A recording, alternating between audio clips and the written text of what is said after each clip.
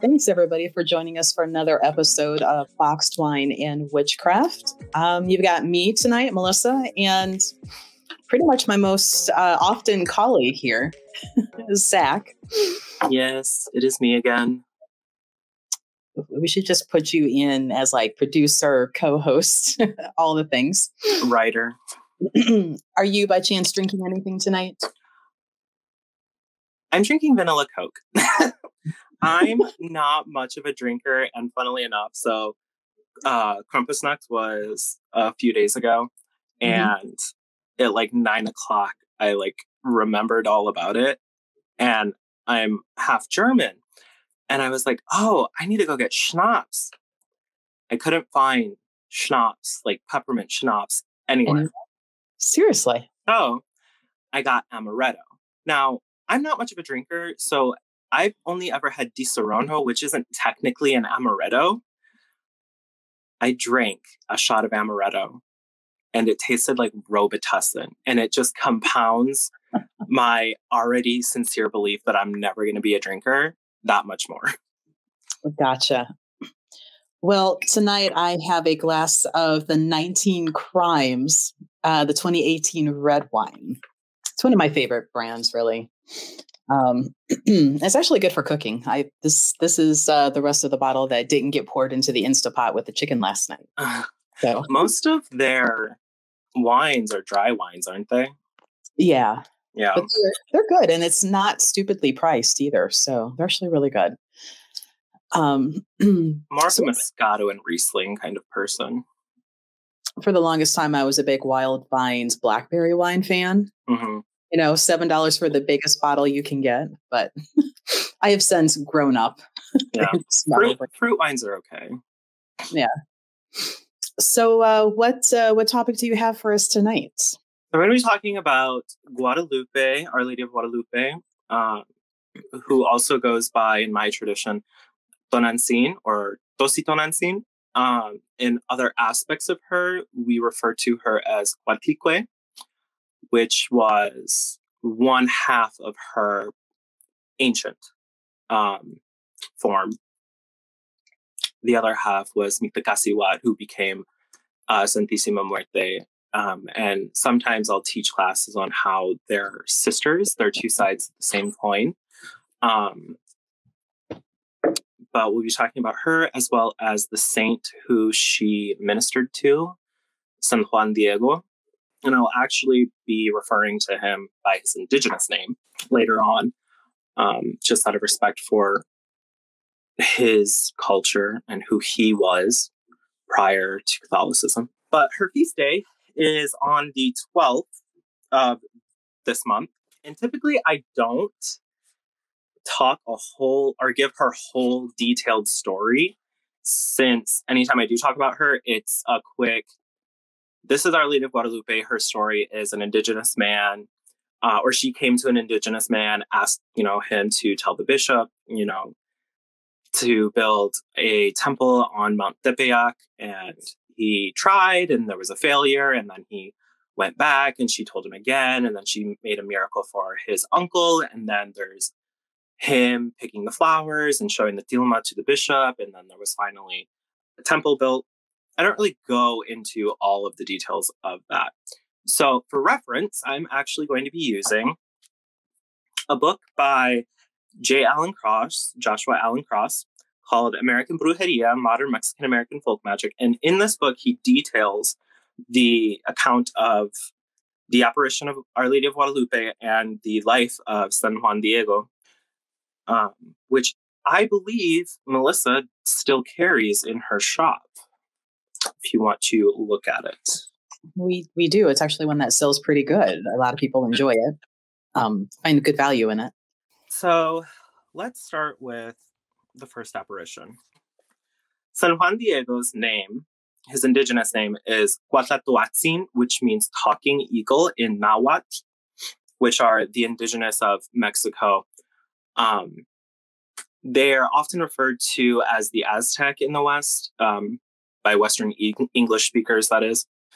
But this is kind of the largest civilization that existed in Mexico before they split off into the many other tribes, and many other tribes did exist. They were just much smaller.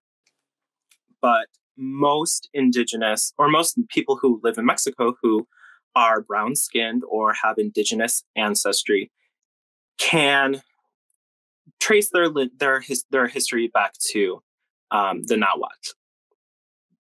Most of them. Some of them are, again, amongst the smaller tribes. That would take a whole other podcast for me to go into the history of Mexico. But so we begin with Cuautlatlahuatzin and the first apparition of Mary, or Our Lady of Guadalupe. So he was walking one day to go to church, and he decided to take this hill, this path that went along this hill. When he arrived at the top of the hill, this woman dressed in indigenous clothing appeared to him. And upon seeing this, he kneeled down, recognizing it as Mary the mother. This is the Catholic recounting of the story, at least. There is an indigenous version, but I'll discuss that briefly at the end.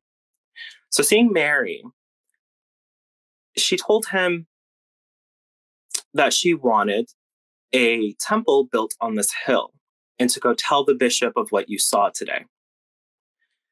So he made his way to the church, went to mass, told the bishop what he had seen, and he did not believe him. The bishop's name is Zumarraga. I'll refer to him as Zumarraga. He said, "Come back with proof."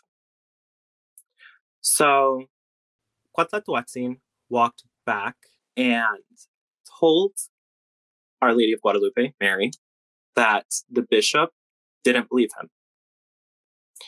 She told him again, for the second time, "Go to the bishop and tell him what you saw." He went back to the bishop, told him again, Mary was at this Mount Tepeyac. She would like a temple built there in her honor. Didn't believe him again. Said, "Come back with proof." Knowing what was going to happen, or assuming Mary would just say again, "Go tell him what you saw," he decided to take a different route home. On his way back home, Our Lady of Guadalupe intercepted him and said, "Why have you not told the bishop this? Why has my temple not yet been built?" And he said, "He doesn't believe me, and my uncle is very sick right now. I need to go see him." In this moment, she uttered the famous phrase for anyone who knows this story, "No estoy yo aquí, que soy tu madre," meaning in Spanish, "Am I not here, I who am your mother?" She was in a way chiding him that, if your uncle is ill, why did you not pray to me that I could help him? She then told him, "Don't worry about your uncle. He's fine. He's been healed. There's no reason to get a priest for the last rites, Holy Unction, the last confession. He's been healed."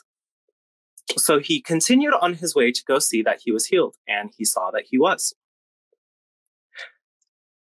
That was the third apparition. The fourth apparition came when Mary then told him, "Go back to Mount Tepeyac. Find the flowers that are growing there, pluck them, place them in your tilma, and I will see you there." Now, a tilma is kind of like a poncho, but much older. It was made from rough maguey cactus, fiber.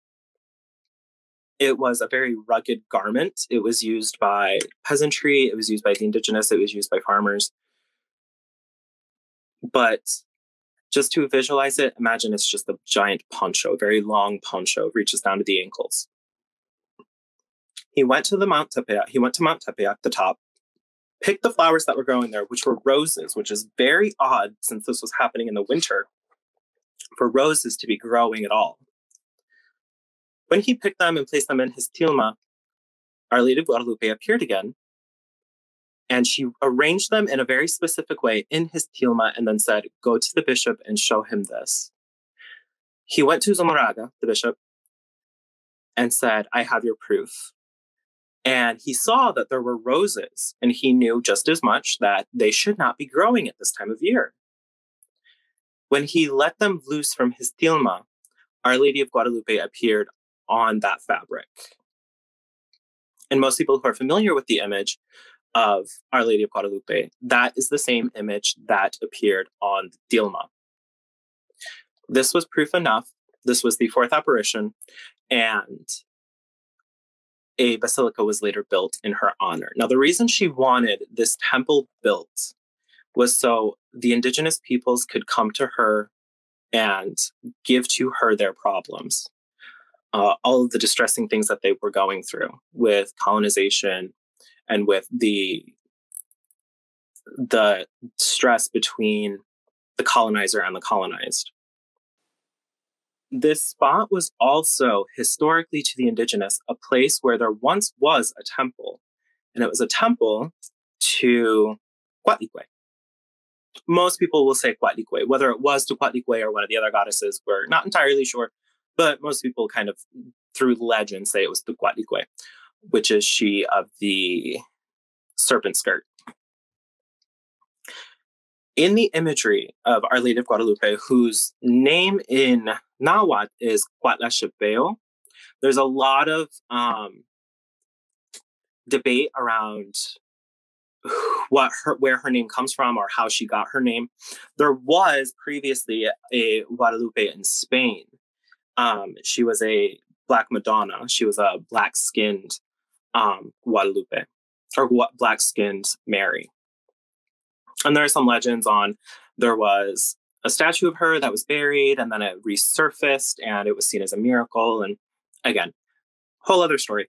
But one of the ways we think we got that name is through the, I can't say Anglicization because it's not English, but the Spanish understanding of Cuatlaxipeo, which is she who stands or crushes serpents, she who stands upon serpents, or she who crushes serpents. But it would be appropriate that this was a temple to Coatlicue, who is known for being symbolized by serpents, and then she appearing. And in one of her images, she is shown standing on a serpent. There is the moon, the cherub holding the moon, and then on top of that, there's the world, and then a serpent are on the world. So it seems as if she's staying on a serpent. It wasn't until 2002 that Cuatlaxipeo was actually canonized. However, Our Lady of Guadalupe has been venerated in her Catholic form since 1512, 1519, somewhere in there. The indigenous, if you were to ask the story of Our Lady of Guadalupe, would say, that is Tonantzin, that is our mother. Tonantzin translates to our mother. And it's an umbrella term for all of the ancient, quote unquote, goddesses of ancient Mexico. To the indigenous people, she's not Mary. She is the culmination of all of these mother goddesses put into this form that would be palatable to the colonizer, so the indigenous could have a way to practice their traditional beliefs without suspicion. This is a very similar example of syncretism, like in the African traditions, where the Orisha or the Loa hide behind the faces of the saints.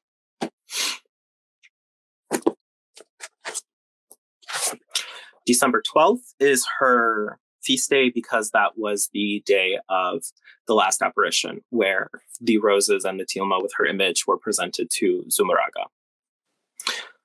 Now, if we go into a little bit of her symbolism, there have been some adjustments made to her image throughout the years. The sun rays around her that are seen today weren't always there. At one point, she had a crown that was painted onto the top of her head. And there's been debate on whether the cherub that exists under the moon that she stands on was always there or not. But her as just herself, with her mantle of stars, her red cloak, her black belt, that has always been there. And there's a lot of significance in her clothing. The stars that we see on her mantle are almost like a date stamp or a time stamp. If you connect the stars on her mantle, they show where the constellations were in the sky on the day of December 12th during her apparition to Zumarraga. Her red cloak is that worn of nobility. The black belt shows that she was still a virgin. She was unmarried. And there is a bit of a baby bump, and this leads into her being seen as mother. Now, to the Catholics, they interpreted this as the unborn baby Jesus. And there's a lot of uniquenesses to this image in particular. For instance, most apparitions of Mary are blue when it comes to her veil or her dress. There is no blue in this one. And this is the only one where she's pregnant. Catholics interpret this as her being the protectress of the unborn baby. So the patroness against abortions. The indigenous, if you ask them, will tell you that's just a symbol that she's our mother. She's pregnant with us, the world, her children. She's a very celestial being to the indigenous. They don't refer to their deities as god or goddess. That's a translation. They're called the Teot, which are kind of seen as forces or energies, but in an archetypal form. For instance, one of them is Quetzalcoatl Ejecat, which, if you go out during storms, the clouds that you see, the great clouds you see, and the winds that come with that, that is Quetzalcoatl Ejecat. It's not a deity, it's not a personification, it's a force of nature. So that's kind of what the indigenous still see Our Lady of Guadalupe as. It's not that she is pregnant, that's a representation of her holding us, the world, in her being. She's very celestial in that sense. You could think of her as the universe, where the earth is inside the universe. We, her children, are inside of her.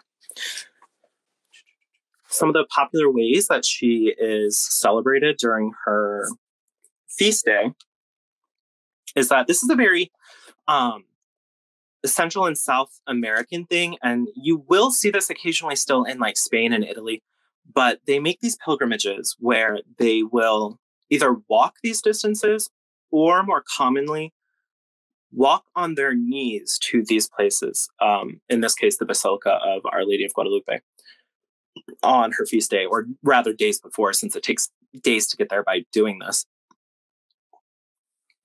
And when you finally get there, you would make your petition, or you would give thanks for previous petitions that have been made.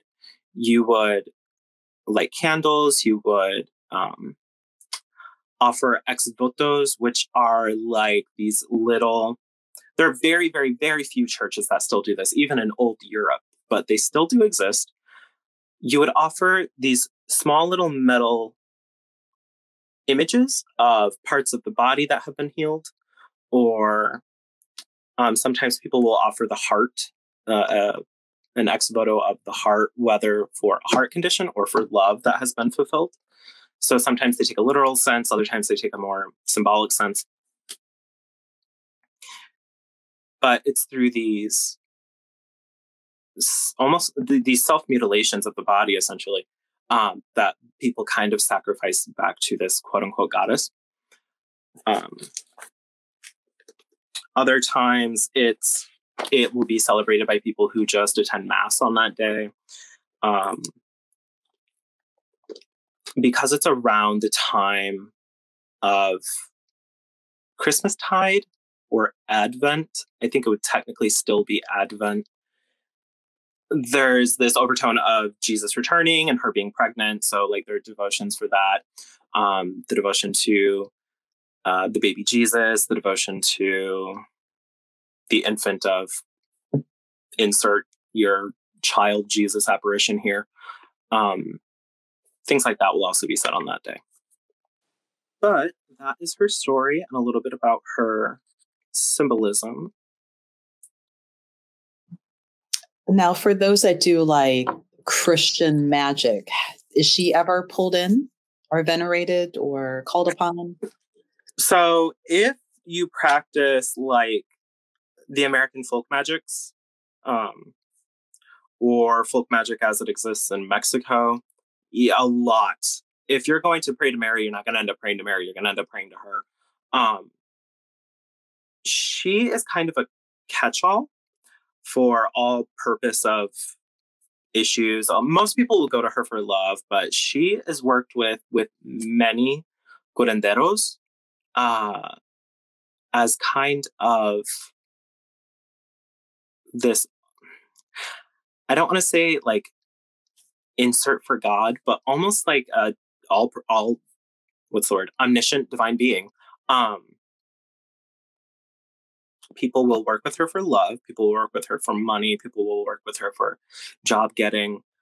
But the more, we'll say, professionals when it comes to, magic and healing and things like that, those who are curanderos and those who are hechiceras and hechiceros, they're one of their biggest, if not like the big one, is Our Lady of Guadalupe. And, of course, they're going to work with St. Jude. They'll work with Jesus Malverde and, other folk saints. I don't see much of her when it comes to the Americanized folk magics like Bruckrai or powwow or hoodoo, rootwork, and conjure. She really is Mexican American practitioners of folk magic that do anything with her. Does she have like certain color, like candle colors, herbs, besides like roses? That seems to be all. Most of her candles are going to be pink because, again, a lot of love working is done with her, but also because of the association with roses. You can find candles of her that are in white for all-purpose things. You can find them that are green for money, or in some cases, freedom from crimes or from prison or from like sentencing when it comes to the justice and legal system. Typically, though, her candle is going to be pink. But just like most things, you can find her candle in any color that's appropriate to the working. Okay. Any certain sayings, prayers? Does it matter?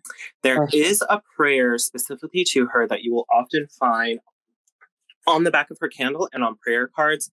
And it's the prayer of the rose. Basically just saying, reminding her, I guess, remember that you came to us for all of our distresses. Please hear this petition. Actually, I can read it to you. Merciful Virgin Mary of Guadalupe, show clemency, love, and compassion to those who love you and search for your protection. May the sweet fragrance of roses each year reach your divine Son, our Lord Jesus Christ, that he may hear our prayers, wipe our tears, and give us comfort and assistance. And then you would say your petition, say amen. That's one of the versions of the prayer of the rose. There's, I believe, 2 or 3 others, because they were never codified. Like we have the prayer to St. Michael. Mm-hmm. That's a codified prayer, but there are other prayers to St. Michael as well that are less popular, but they are still sanctioned. Same kind of goes with the prayer of the rose.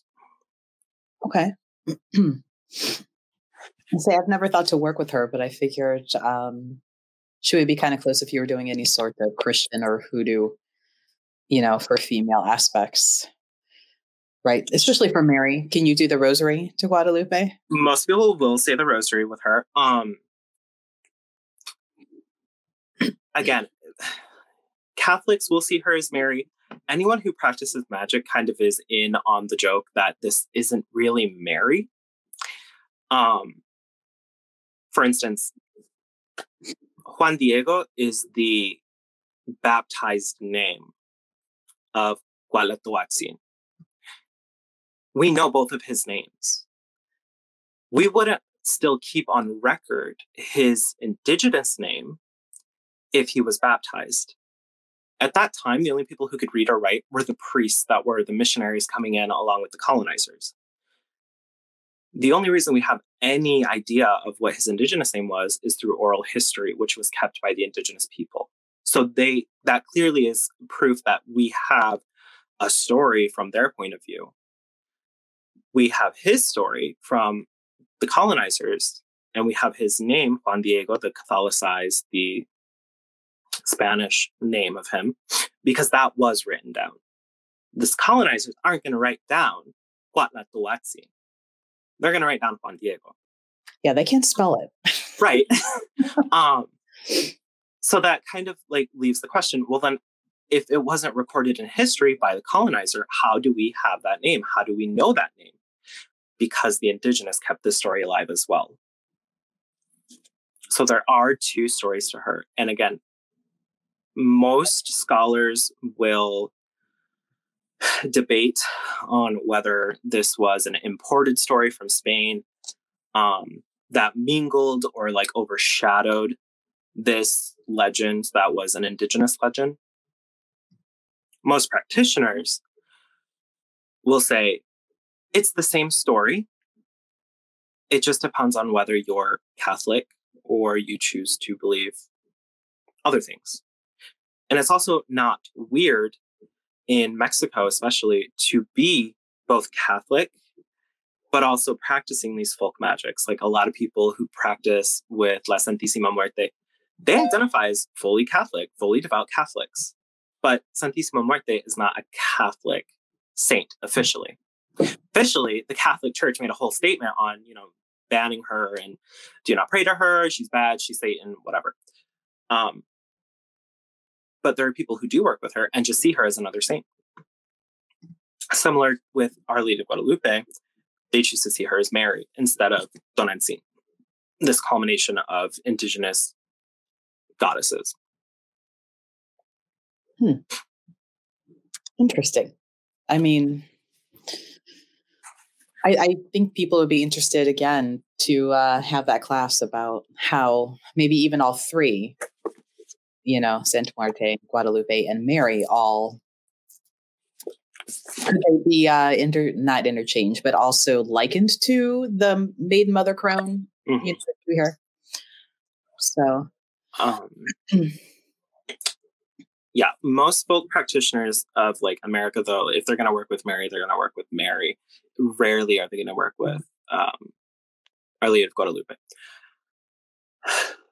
In Mexico, it's a different story. With Mexican Americans, it's a different story. But there are people who just follow Guadalupe, who don't identify as Catholic, or who may identify as folk Catholics only, and not like follow anything that the Catholic Church deems as appropriate. They are called Guadalupanos, and a lot of the indigenous in Mexico will not say they're Catholic, but will be okay saying they are Guadalupanos, the followers of Guadalupe.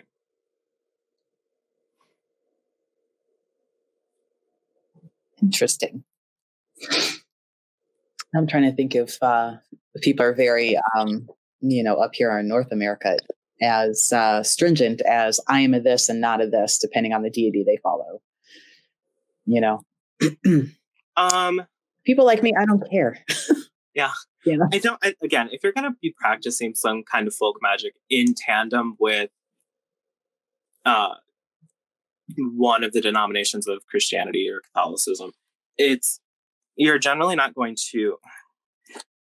The term that I use and some of my like other fellow people who practice like a Christian form of magic, we just say we're heretics, like we're heretical, because though our tradition falls under a Christian guise or is founded on some Christian things, you'd be burnt at the stake for it if you were seen practicing that back in the day. So we kind of just say that we're heretics or we're heretical. I call myself thrice heretical because 3 different times I've gone against doctrine. You know, I was baptized as a Christian, but I practice a folk magic where Christianity is involved. I'm a Buddhist, but I practice things that are underhanded and not so, you know, like karmically correct. They're to benefit people, but Buddha would have a problem with it. And then societally, you know, I don't follow social norms. You know, I'm outside of the spectrum of being white. I'm outside of the spectrum of being a cisgendered heterosexual person. So I call myself thrice heretical. Stop overachieving. But she is now, Guadalupe can be petitioned by anybody. She's not just a Latin American or Mexican or indigenous deity. She will help anyone. And that was kind of one of the reasons why she wanted her temple built, was because the indigenous could come and see her in her aspect as they wanted to and have a safe place to worship her. But it was also a place that was Catholic enough that Spaniards could come. And it became this kind of safe haven for the blending of these 2 cultures that were at war with each other. Mm-hmm. Very motherly, I'm going to force you to get along kind of a thing. You're going to learn to like each other. No. No. Okay, so for those of our listeners who are of the witchy persuasion, like I kind of dabbled into this a little bit with some of the questions, but let's get more witchcraft versus hoodoo.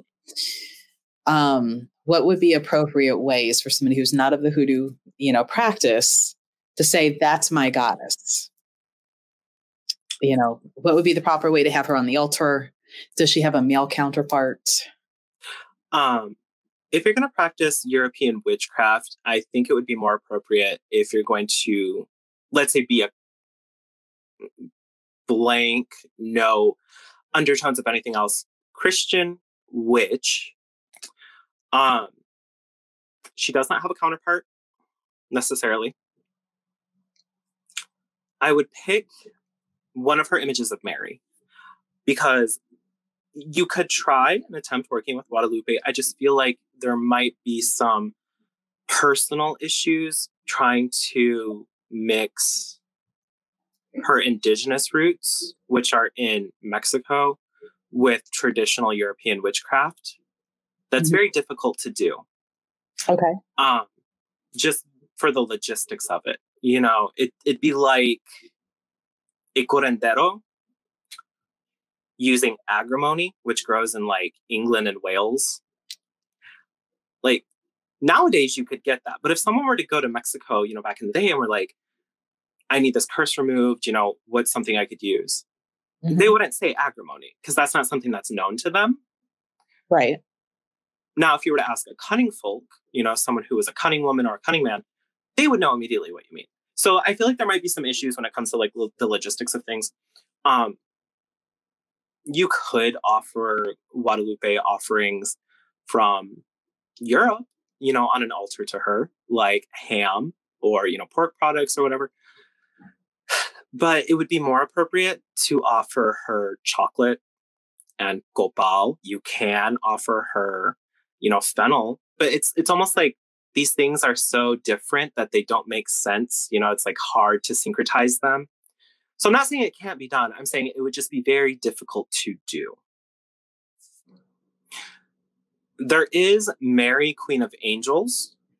And in that aspect, you could say her counterpart would be St. Michael, since he is the commander of the holy archangels. Some would put in tandem with her being this very divine feminine, the Holy Spirit, which is seen as the feminine aspect of God.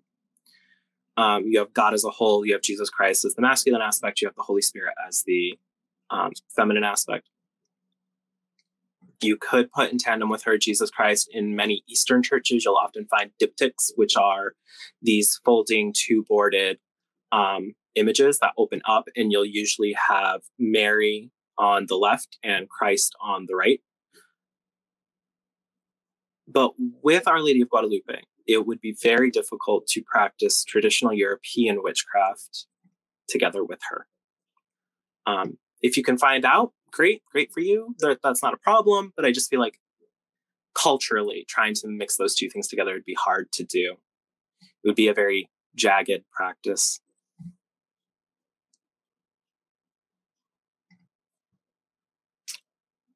She's also considered patroness of the Americas and America all throughout America since we've been colonized. Is this melting pot? So again, I don't think it's not problematic. The logistics are just hard to figure out. If you want to take the time to iron them out, go right ahead. Have some time, some understanding, and pay attention, to how that's working.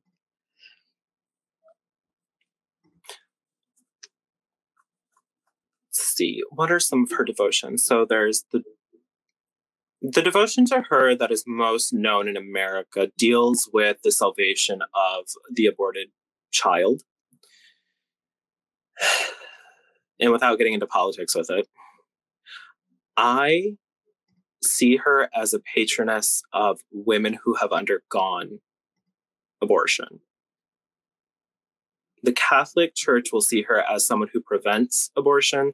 I see her as the motherly figure that's needed when a person with a womb has to make that hard decision. She's a mother. She's compassionate. She's not judgmental. That's not to say that she won't come for your enemies if they're coming for you.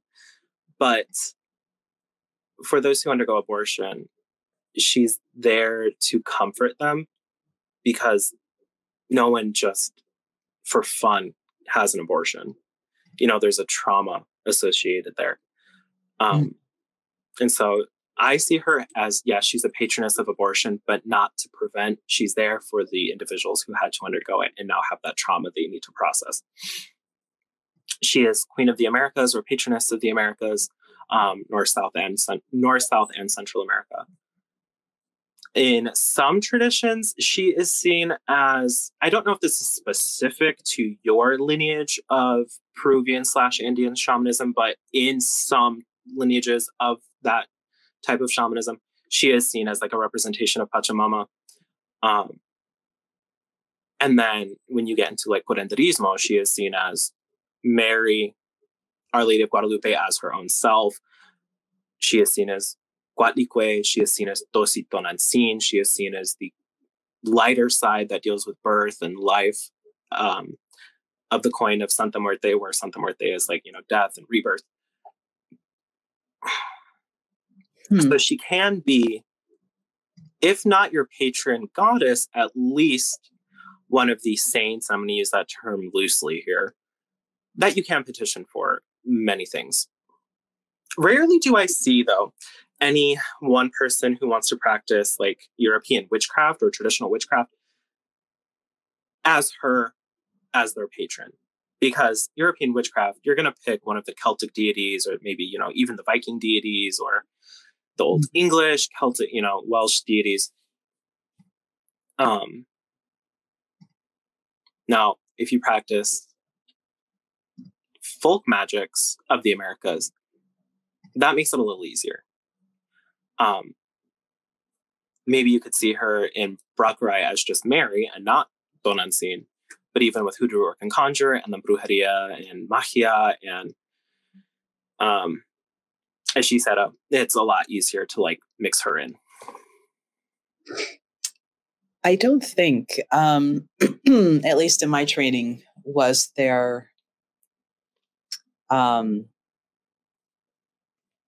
like Pachamama is like she is the whole earth. She's not like a being that walks on the earth or anything that ascended. It's just that whole motherly, the big rock we're standing on. Yeah. So, not to say that there aren't other traditions that maybe kind of incorporated that, but the way that we were trained. Pachamama is Pachamama is Pachamama. Yeah. So it'll be interesting. I'll have to ask around, because there are a couple other traditions that we know of where people have learned it and then they try to incorporate some North American tradition, where they're taking the Peruvian and they're adding a medicine wheel. And I'm like, no, that's not how this works. Right. And that's where it becomes the problem is like, so as a Buddhist, we have the mandala, which is seen as this circular wheel shape that houses the different deities or the different pure lands. I have seen it referred to medicine wheel before. And I'm like, now this is where we start edging into cultural appropriation, because we're conflating ideas that aren't mutually exclusive to the cultures they come from. Mm-hmm. And that's where confusion and then like bad practice comes in. So yeah, I don't think for those of you who are, want to be socially aware, I don't personally think there's any problem with seeing Our Lady of Guadalupe as a divine feminine mother aspect, because that's exactly and precisely what she is. She does not belong to any one culture. Now, Tonantzin, on the other hand, that's a different story. Cuauhtlachopeu, that's a different story. But because she is heavily Catholicized as Our Lady of Guadalupe, it'd be very difficult to culturally appropriate her in that guise. She's Catholic. Most of the world is Christian. They were the ones that were often the colonizers and the one, what is that saying? The conqueror writes the history. They were the conquerors. So you can't really appropriate your overlord. Even if they're not officially an overlord, like they have big sway across the whole world, Right. So in the aspect of Our Lady of Guadalupe, I don't see that there ever being an issue with Mexicans or Latin Americans saying she's ours, because we don't see her like that. We see her as Catholic. Tonantzin, we see as indigenous. That's a different story. Gotcha. So what else do you have for us in summary and wrapping up? There are some devotions to Juan Diego. He was only officially canonized in 2002, so he's fairly new. But on December 12th, since she is the version of Mary, I guess, that I will say prayers to, or that I will recite the rosary with intention with, and who I wear on my left ear. For those of you who have ever seen me in picture or in person, you'll see me wearing a dangly little earring on my left ear. That is a medal of Our Lady of Guadalupe. And she is the one that I work most with. On December 12th, I usually will recite a rosary for her, and then I'll have medals that I'm going to use later on in the year that I will bless on that day. So there are things you can do with that. There is at least one sanctioned novena, but there are many other novenas that people have come up with. And then if you want to go down the rabbit hole of the Christian witch, for those of you who know what the book, The Way of the Roses with Perdita Finn, and how they like pray the rosary, but it's not a Catholic thing. It's become more of this just spiritual devotion. You could do that. You could make up the rosary in your own words and offer that to Our Lady of Guadalupe. I've done that before. You would write petitions on that day, light candles on that day, end novenas on that day, or start them. But on that day, some of her common offerings, if you want to start a relationship with her or give thanks to her, or just honor her to see if maybe she wants to come into your life and become one of your helpers, bring her into those spirits that help you, your outer spiritual circle, as spiritualists say. You could offer roses, pink, white, or red. You could offer copal, incense, or chocolate, whether in bar form or in drink form, in which case I would offer her the Ibarra version of Mexican hot chocolate, not Abuelita brand. Abuelita is very American. It's like very Mexican American. Ibarra is like what you would drink in Mexico. But those are some common offerings for her. Oh, right. I might have to look into her. I should say more into some of the traditions that may be in Peruvian shamanism, if anybody's tried to put one over the other, or not over, I should say, but equate. I don't know if like what I've seen with Peruvian shamanism is that she's kind of prayed to as a saint, or she is like a personified representation of Pachamama. I don't think they've ever like prayed to her as Pachamama. She's just like this image that makes it easier for us to associate with, kind of like the Yadams in Buddhism. So we have Tara, who removes obstacles. Well, the idea of removing obstacles is such a very vague thing to imagine, so we had to make it look human. We can relate to that easier. So it's a psychological thing more than anything, I think. Well, how fun. You're actually going to be in the store soon. And that's appropriate no matter what time you listen to this, because we try to nab you at least once a month. Yes. And hopefully soon we'll have you at some of the psychic fairs too. Yeah.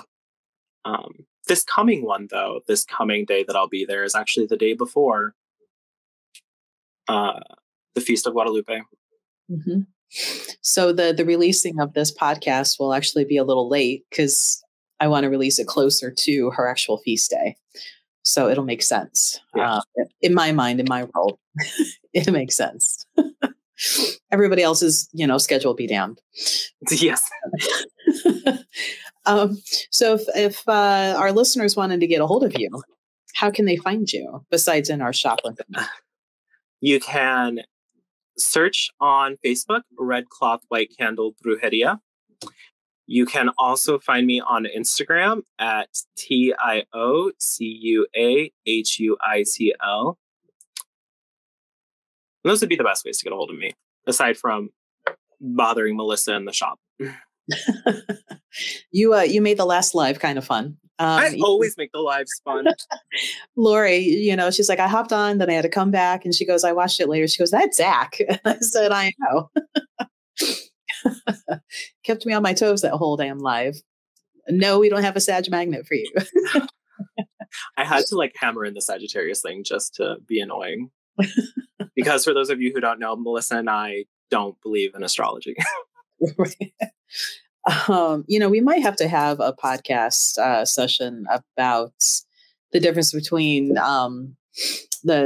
what is most popular here in America, like the Eastern astrology, and yours where you ran mine, and you're like, no, you're actually more deep water and deep, what was it, metal, right? Yeah, you were very earth and metal, and then you had all of your aspects were like earth, metal, and then you had one that was deep water, which is very, very special because there's only 5 elements. Rarely do you get something like that comes up. So yeah, when you told me those, and I'm like, I could buy into that more than this whole Eastern, we can't sign this paper because Mercury's over here in the 5th house on this day and on the 3rd Wednesday of the month. And I'm like, oh, whatever. Yeah. And then in the Tibetan calendar, there are days throughout the week that you shouldn't be signing legal documents or that you need to avoid war and litigation. It's never just this chunk of time. This is a weekly thing. There's a Mercury retrograde every 2 weeks at least. See, how can you live life if you're just no.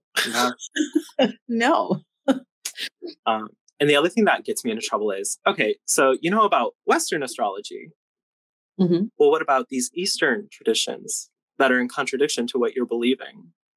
Right. Why do they not influence you? Well, exactly. It's because you believe in this one thing, and that belief is attracting itself to you. The astrology has nothing to do with it. It has to do with what you want to perceive and with what you already believe.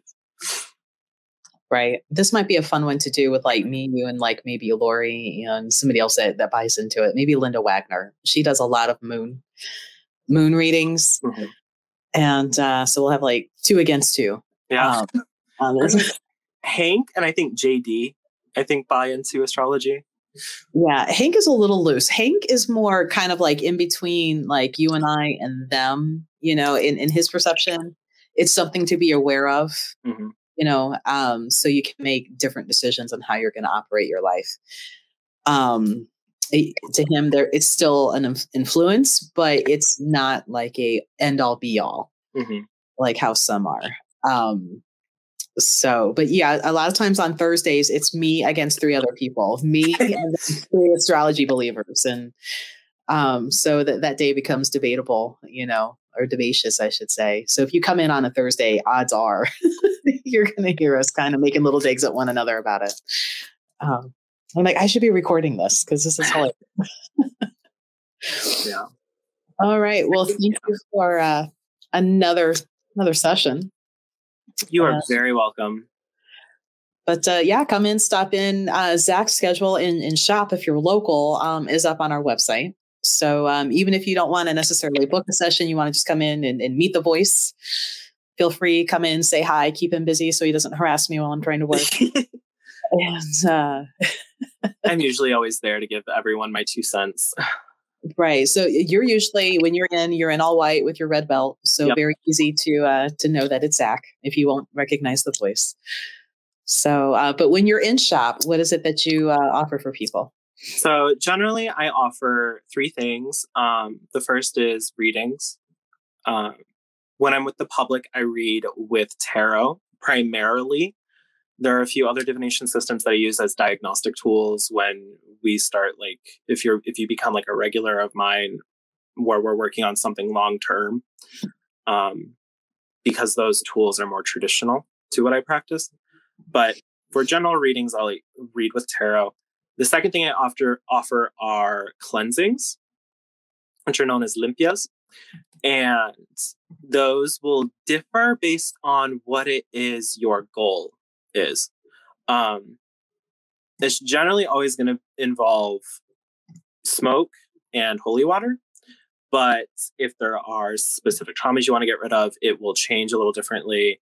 If there are things that you're trying to remove that are more spiritual and not necessarily emotional or mental, it's going to change a little bit.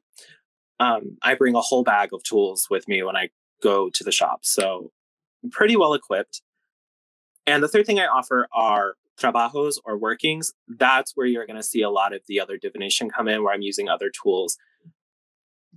And I only feel trabajos are really needed if the primary divination says there's a lot of things that are going to get in the way, or if you come to me specifically for, hey, I want to fall in love. Can you help me with this? I need to land a job. Can you help me with this?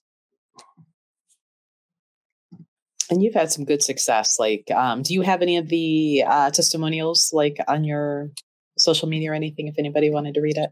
I don't. I need to unbury all. But I'd have to look up the testimonials. Okay. They're buried somewhere.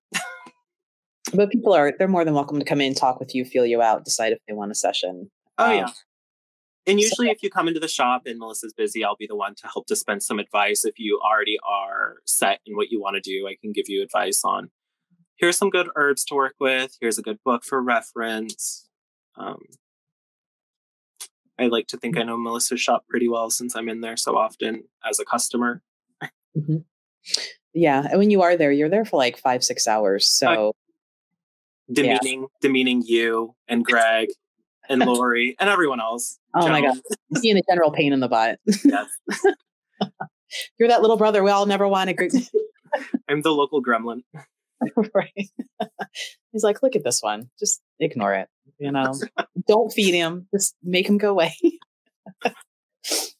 All right. Well, again, wrap up. Thank you so much for this Guadalupe information dispensary. For feast day. Thank you for having me. All right. And we're done. We're out. Yay.